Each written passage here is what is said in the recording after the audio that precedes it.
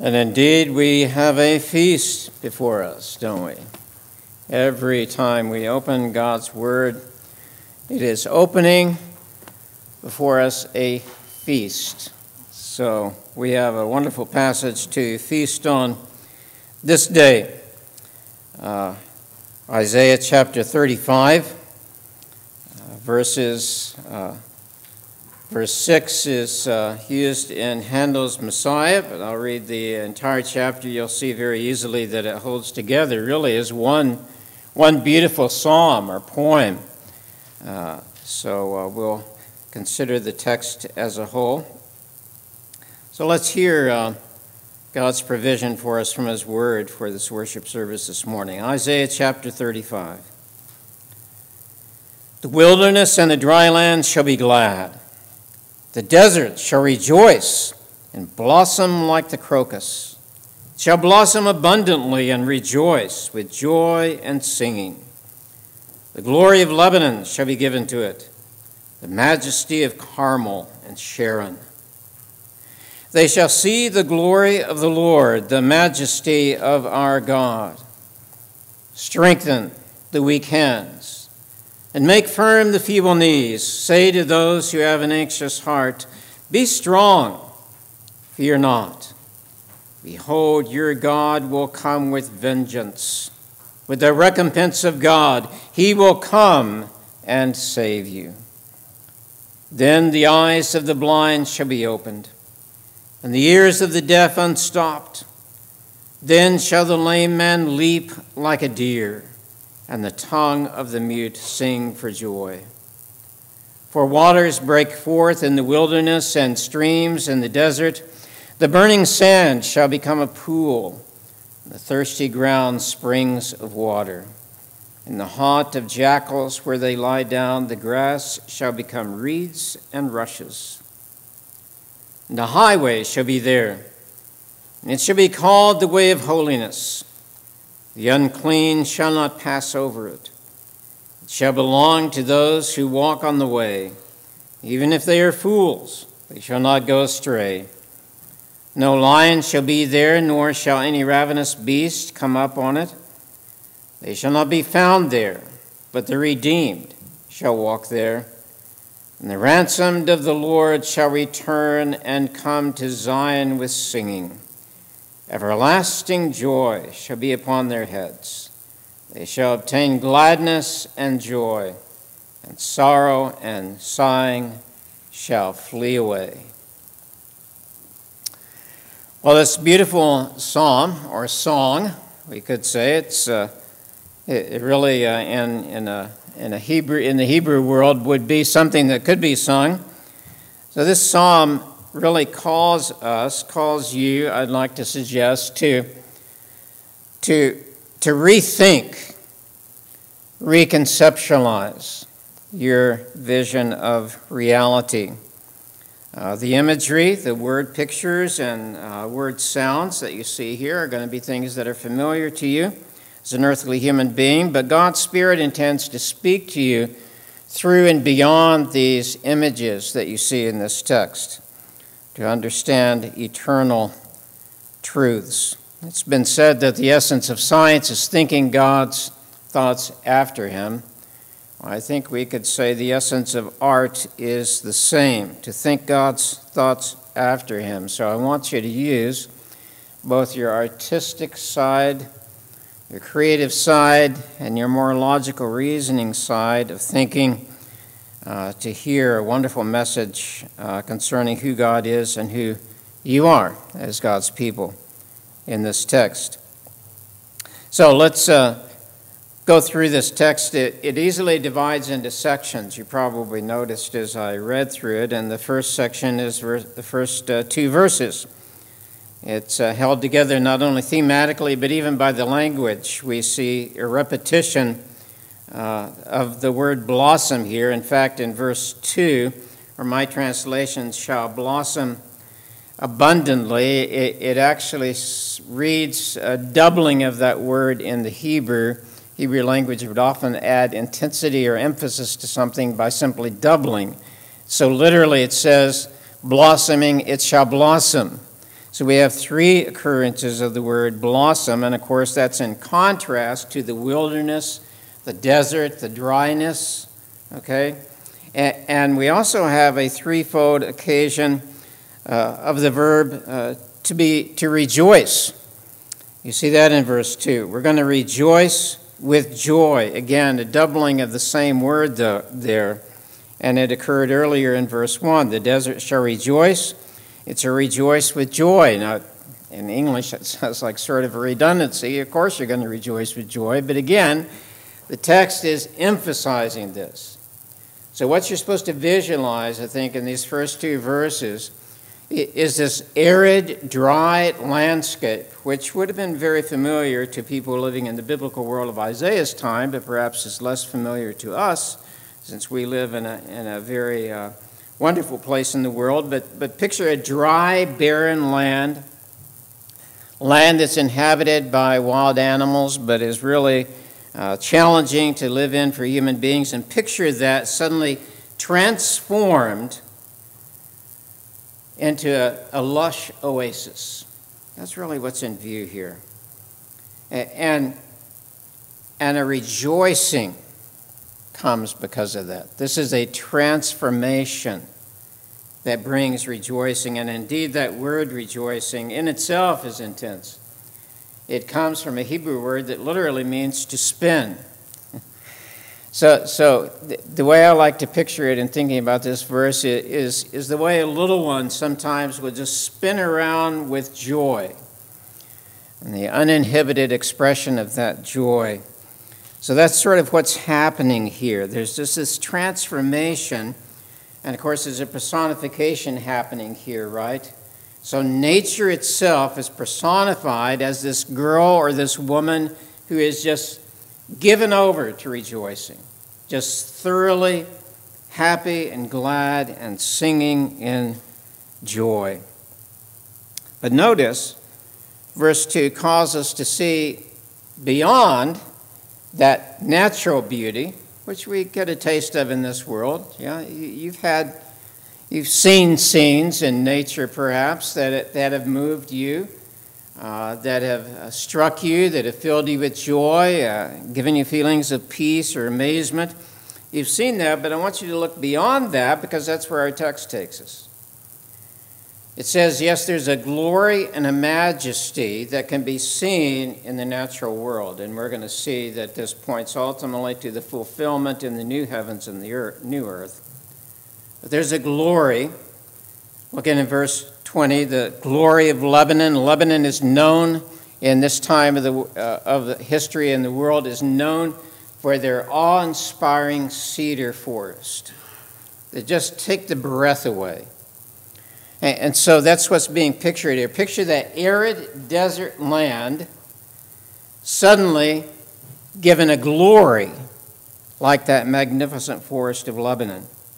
It's given a majesty. I like the term majesty or splendor to interpret the second word there. Some translations use excellence, but that's a little bit too dry, I think. Majesty, splendor of Carmel and Sharon. Carmel literally is taken from the word for garden. And Sharon is a part of this land that we know as the Holy Land today. Sharon was a land that was known for its fertility, for its productivity, for its beauty. So the glory and the majesty of these lands, these parts of the territory that are known for their beauty and fruitfulness, that is given to this desert land. That's what you're to envision. But notice the last part of that verse, verse 2, that what that earthly glory, that imagery that you're seeing in your mind of a glorious landscape, what that is to point you to is the glory of the Lord, the glory of Yahweh, the covenant God of his people. To the majesty of our God. See that there? The glory that is seen in the natural world is to point you to the glory that belongs to God. We see that, of course, in many places like Psalm 19, verse 1. The heavens declare the glory of God. Sky above proclaims his handiwork. We saw Isaiah witness a worship that called attention to that back in chapter 6. Remember that in Isaiah 6 when we looked at it some time ago? As the holy beings are worshiping God in heaven and crying out with loud voices, "Holy, holy, holy is Yahweh of armies. The whole earth is full of his glory." If you have eyes to see, the glory of this world points you to the glory of its Creator. Is he doing that? Is he doing that? Do you have those inner eyes to see? We'll talk about that more in just a minute.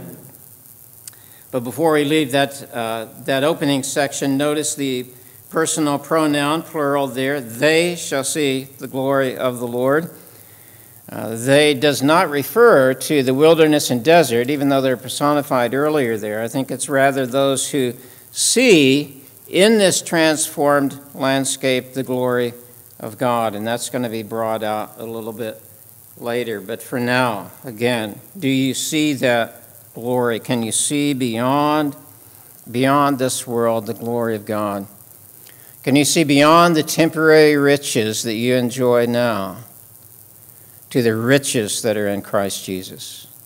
Can you see beyond what's temporal, which is good, your home that you enjoy, friendships that you enjoy, material things that give you pleasure, but can you see beyond them to that which endures, that which is forever? That's one thing we want to ask ourselves about in this text. Well, let's go to the second stanza, as it were, of this psalm, which is an imperative. We're given a command here. So you are to strengthen the weak hands, make firm the feeble knees.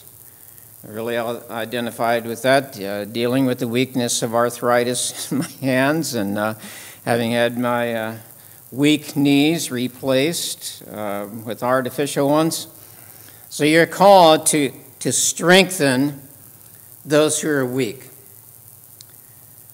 The transformation of the desert, you see, is leading us into thinking about the transformation of people.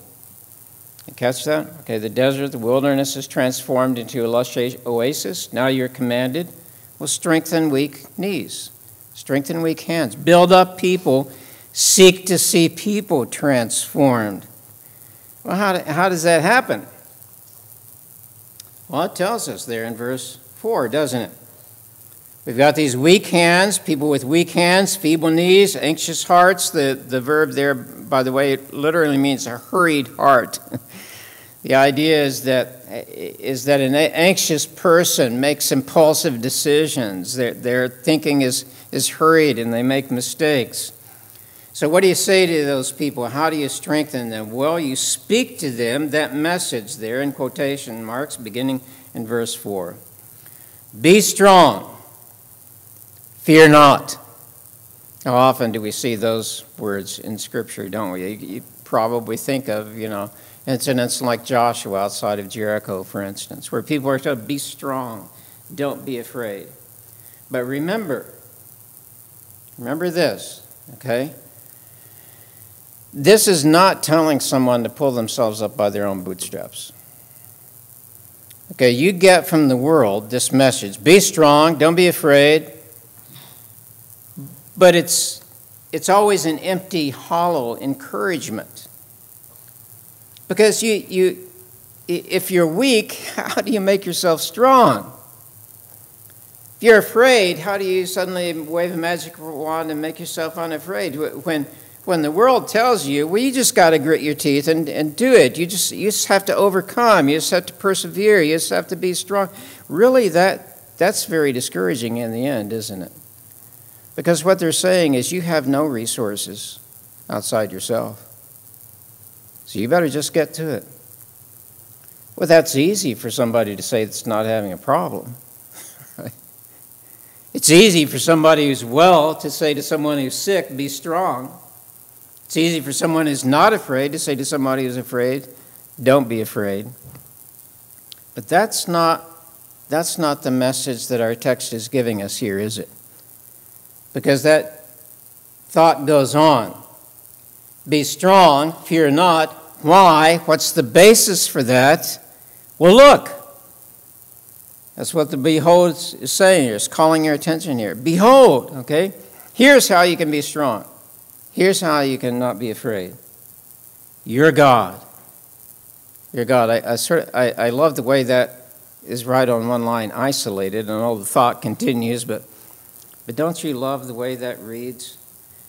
Be strong, fear not. Behold, you're God. Don't look to yourself. Look to your God. Look to your God. And what has that God done? What has he promised to do? What is he doing right now? Our text goes on. Behold, your God will come with vengeance, with the recompense, that is the repayment. Repayment, getting what you deserve of God. He will come and save you. Let's walk through that. Because here in these three lines and these three actions, we see the actions of God on behalf of his people that make it possible for them to be strong and not be afraid. Okay? So first, the word vengeance is used. This language echoes the previous chapter, which is a word of judgment. Back in chapter 34, verse 8, we read, Yahweh, the covenant God of his people, remember, has a day of vengeance. A year of recompense for the cause of Zion. If you're a child of God, you have a God, you have a relationship with a God who exacts vengeance on evil. Not one wrong done goes unpunished. Not one.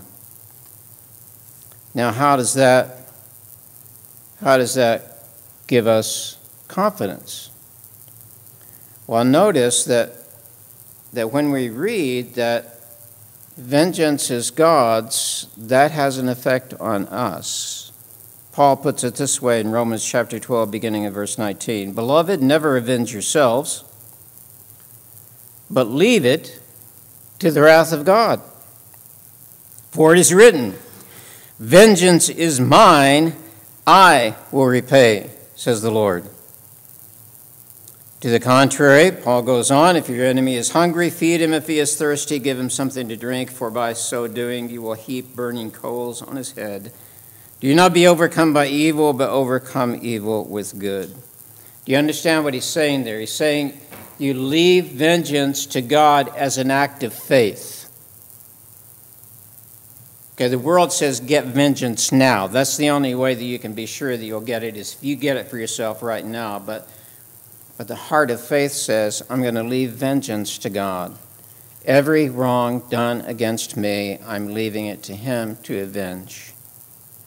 I'm leaving it to him to make recompense, to repay any wrong done to me or a loved one. And really, that's the only response that really makes sense. When the ungodly seek to avenge themselves, they never succeed. Right? And perhaps in your flesh, occasionally, you've tried to do that, and you realize this from personal experience. Human power is never able to execute perfect vengeance. There's always something lacking. It's not quite good enough. And besides that, when you seek to exact a vengeance yourself, you're bringing yourself down to the level of the person whose vengeance you're trying to wreak. And you're putting yourself under the vengeance of God. So leave it to God as an act of faith, Paul's saying. He will repay. God repays sin. Perhaps there comes to your mind Romans 6:23. The wages of sin is death. God makes recompense for evil. So there's another encouragement to be strong and free from fear, because God is holy and without sin, and so you can know that he's going to repay every wrong done. He's going to balance the scales, in other words. Perfect justice is going to be rendered. Justice far better, infinitely better than any that you could try to get for yourself. So, knowing that your God is a God of vengeance, he is a God who repays, gives you confidence to trust in him to make things right. Now, there's great assurance in that, but perhaps you're already ahead of me in your thinking and you're saying, yes, but that vengeance and recompense is owed to me as a sinner as well. As we call for God to execute justice on sin, we're not just calling on him to execute justice for sin out there, are we? We're calling for him to execute justice for sin that's right here. And in fact, I know this sin right here in me a lot better than I know any sin in you. So if it was just that, this would be a really scary thought. But there's that third element that I haven't gotten to, isn't there? And there in the last line of verse 4. He will come, and where we might expect him to come in judgment upon us, he comes instead to save. He will come. The tense here would actually lead us to see this as a continued action. We could, in a literal sense, interpret this. He is coming and is saving you. He is continually doing this. David says in Psalm 7, my shield is with God who saves, literally, who is saving the upright in heart. Psalm 18, Yahweh, using the covenant name for God, is my God. He is the horn, that is the power, the strength of my salvation. I call upon Yahweh who is worthy to be praised, and I am saved from my enemies. Or Psalm 34:18. Isn't this a beautiful promise? Yahweh, God is near to the brokenhearted and saves the crushed in spirit. God saves his people even now. This isn't something you just have to think, well, that's going to happen someday, I hope. No, God does this right now for you as his people by preserving you, enabling you to persevere in faith. Now, it is true that you'll experience the fullness of that and the consummation of salvation that will come at the creation of the new heavens and the new earth. So there's as someone has said, there's an already experiencing it now, but a not yet, haven't experienced the fullness yet. But for now, know that you experience this saving by placing your faith in Christ. Isaiah puts it this way in chapter 30, verse 15. Thus said the Lord Yahweh, the Holy One of Israel, in returning and rest you shall be saved, in quietness and trust shall be your strength. How can you say, be strong, fear not? How can you say that to yourself when your heart is anxious, when you feel weak? Well, it's on the basis of what God has done for you. He is a just God, and yet he is a Savior at the same time. And we're pointed then to that ultimate fulfillment that I mentioned just a minute ago in verse 5. Then the eyes of the blind shall be opened, the ears of the deaf unstopped.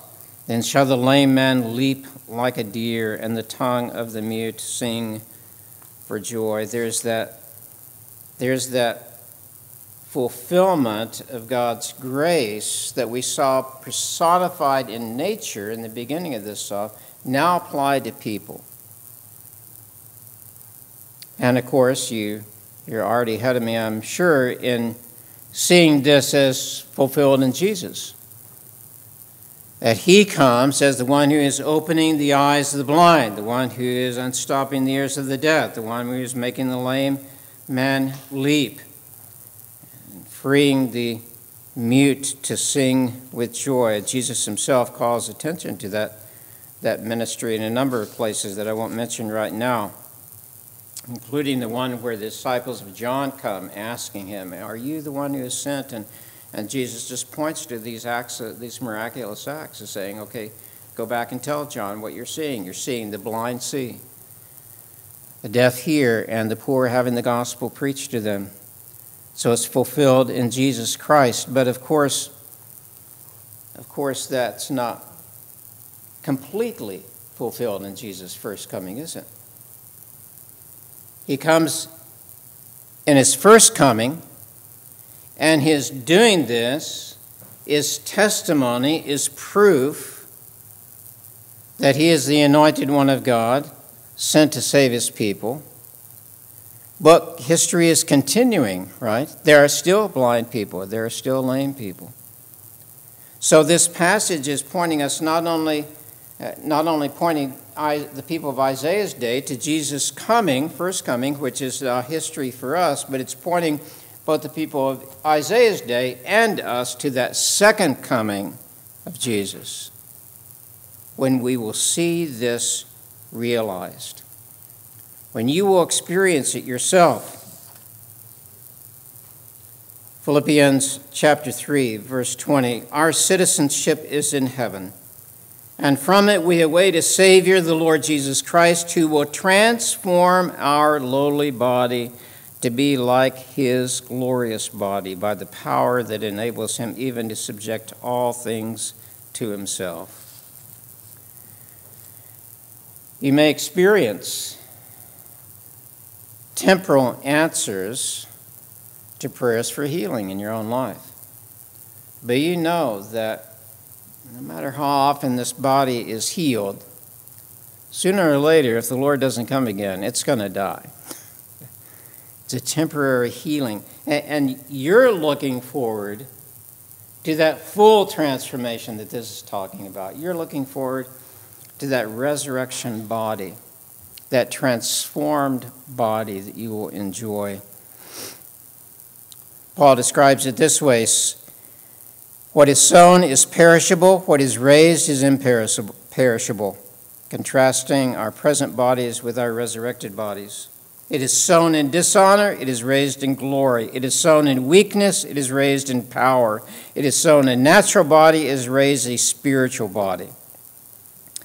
This is why he says it is not the spiritual that is first, but the natural, and then the spiritual. The first man, that is Adam, your ancestor, was a man from the earth, a man of dust. The second man, that is Jesus Christ, if you're in him, is from heaven. As was the man of dust, so are those who are of the dust. You are an ancestor, you are a descendant of Adam, and so you've inherited his corruptible nature. But as is the man of heaven, so also are those who are of heaven. Just as we have borne the image of the man of dust, we also will bear the image of the man of heaven. It's no coincidence then that the last part of verse 6 and verse 7 take us back to that transformed creation of the first verses. So that new people in resurrected state are the inhabitants of that transformed world. And for the people of Isaiah's day who are familiar with dry land and dry seasons, that image is associated very much, you see, in last part of verse 6 and verse 7, with water. The water is an image for the life-giving work of the Spirit here. So we have, in a sense, a glimpse here of heaven where bodies are new, where all of creation is made new. Well, how do we get there? Well, that's in the next verse, isn't it? Verse 8. A highway shall be there. That's very literally the meaning of this term, a way cast up. In ancient times, they built up, just as we build up our freeways or interstate highways, a way will be built up there, the way into the place of God, into the presence of God. And that's a way of holiness. Psalm 24 says, "Who shall ascend the hill of Yahweh? Who shall stand in his holy place? He who has clean hands and a pure heart, who does not lift up his soul to what is false and does not swear deceitfully." And those people are protected, our text says. Okay, they're protected from the unclean, because they won't be on the path. And they're protected from their enemies, here personified as ravenous beasts, like lions. So those who are of, to use the language of Psalm 24, they're of clean hands and pure hearts, will be protected on this way into the presence of God. They have given themselves wholeheartedly to God. That's pictured also there in those verses in 24, and they've kept their oaths of allegiance to him. That's the counterpoint to swearing falsely. And so they're guaranteed that they make their way into the presence of God. Now, if you could say that you're not a sinner, if you could say that you've never known any sinful thought or desire or deed, you'd say, well, this is my highway to heaven, right? But of course, that's not the case, is it? Instead, you say, like Isaiah did back in chapter 6, and like I say, "Woe is me, for I am lost, for I am a man of unclean lips, and I dwell in the midst of a people of unclean lips. For my eyes have seen the King, the Yahweh of hosts." What is the result when sinners are in the presence of God? It is destruction. It is judgment. Jesus says that that's what he's going to do when he comes back. Revelation chapter 22, verse 12. "I am coming soon," Jesus says, "bringing my recompense with me to repay each one for what he has done." Jesus is the beginning of creation. He calls himself then the Alpha and the Omega, the first and the last, the beginning and the end. Jesus is the beginning of creation, but he's also there at the end of it. And at that end for sinners is the wrath of God that is an eternal hell. Well, what hope is there then for sinners? Well, we saw that back in Isaiah chapter 6 too, didn't we? Because after Isaiah confesses his sin, that he is worthy of destruction, God has one of the seraphim fly to him, having in his hand a burning coal that he had taken with tongs from the altar, and he touched my mouth and said, "Behold, this has touched your lips. Your guilt is taken away, and your sin atoned for." Atonement is made for your sin. To use another biblical metaphor, your only hope as sinners is that you be cleansed, that your filthy robes of your own righteousness would be washed and made clean. And that's exactly what Jesus goes on to say in Revelation 22, after that verse that I just read. He says, "I'm coming soon, bringing my recompense with me to repay each one for what he has done." But he goes on then to a blessing. "Blessed are those who wash their robes, so that they may have the right to see the tree of life, and that they may enter the city by the gates." They can go that way of holiness that he's talking about here.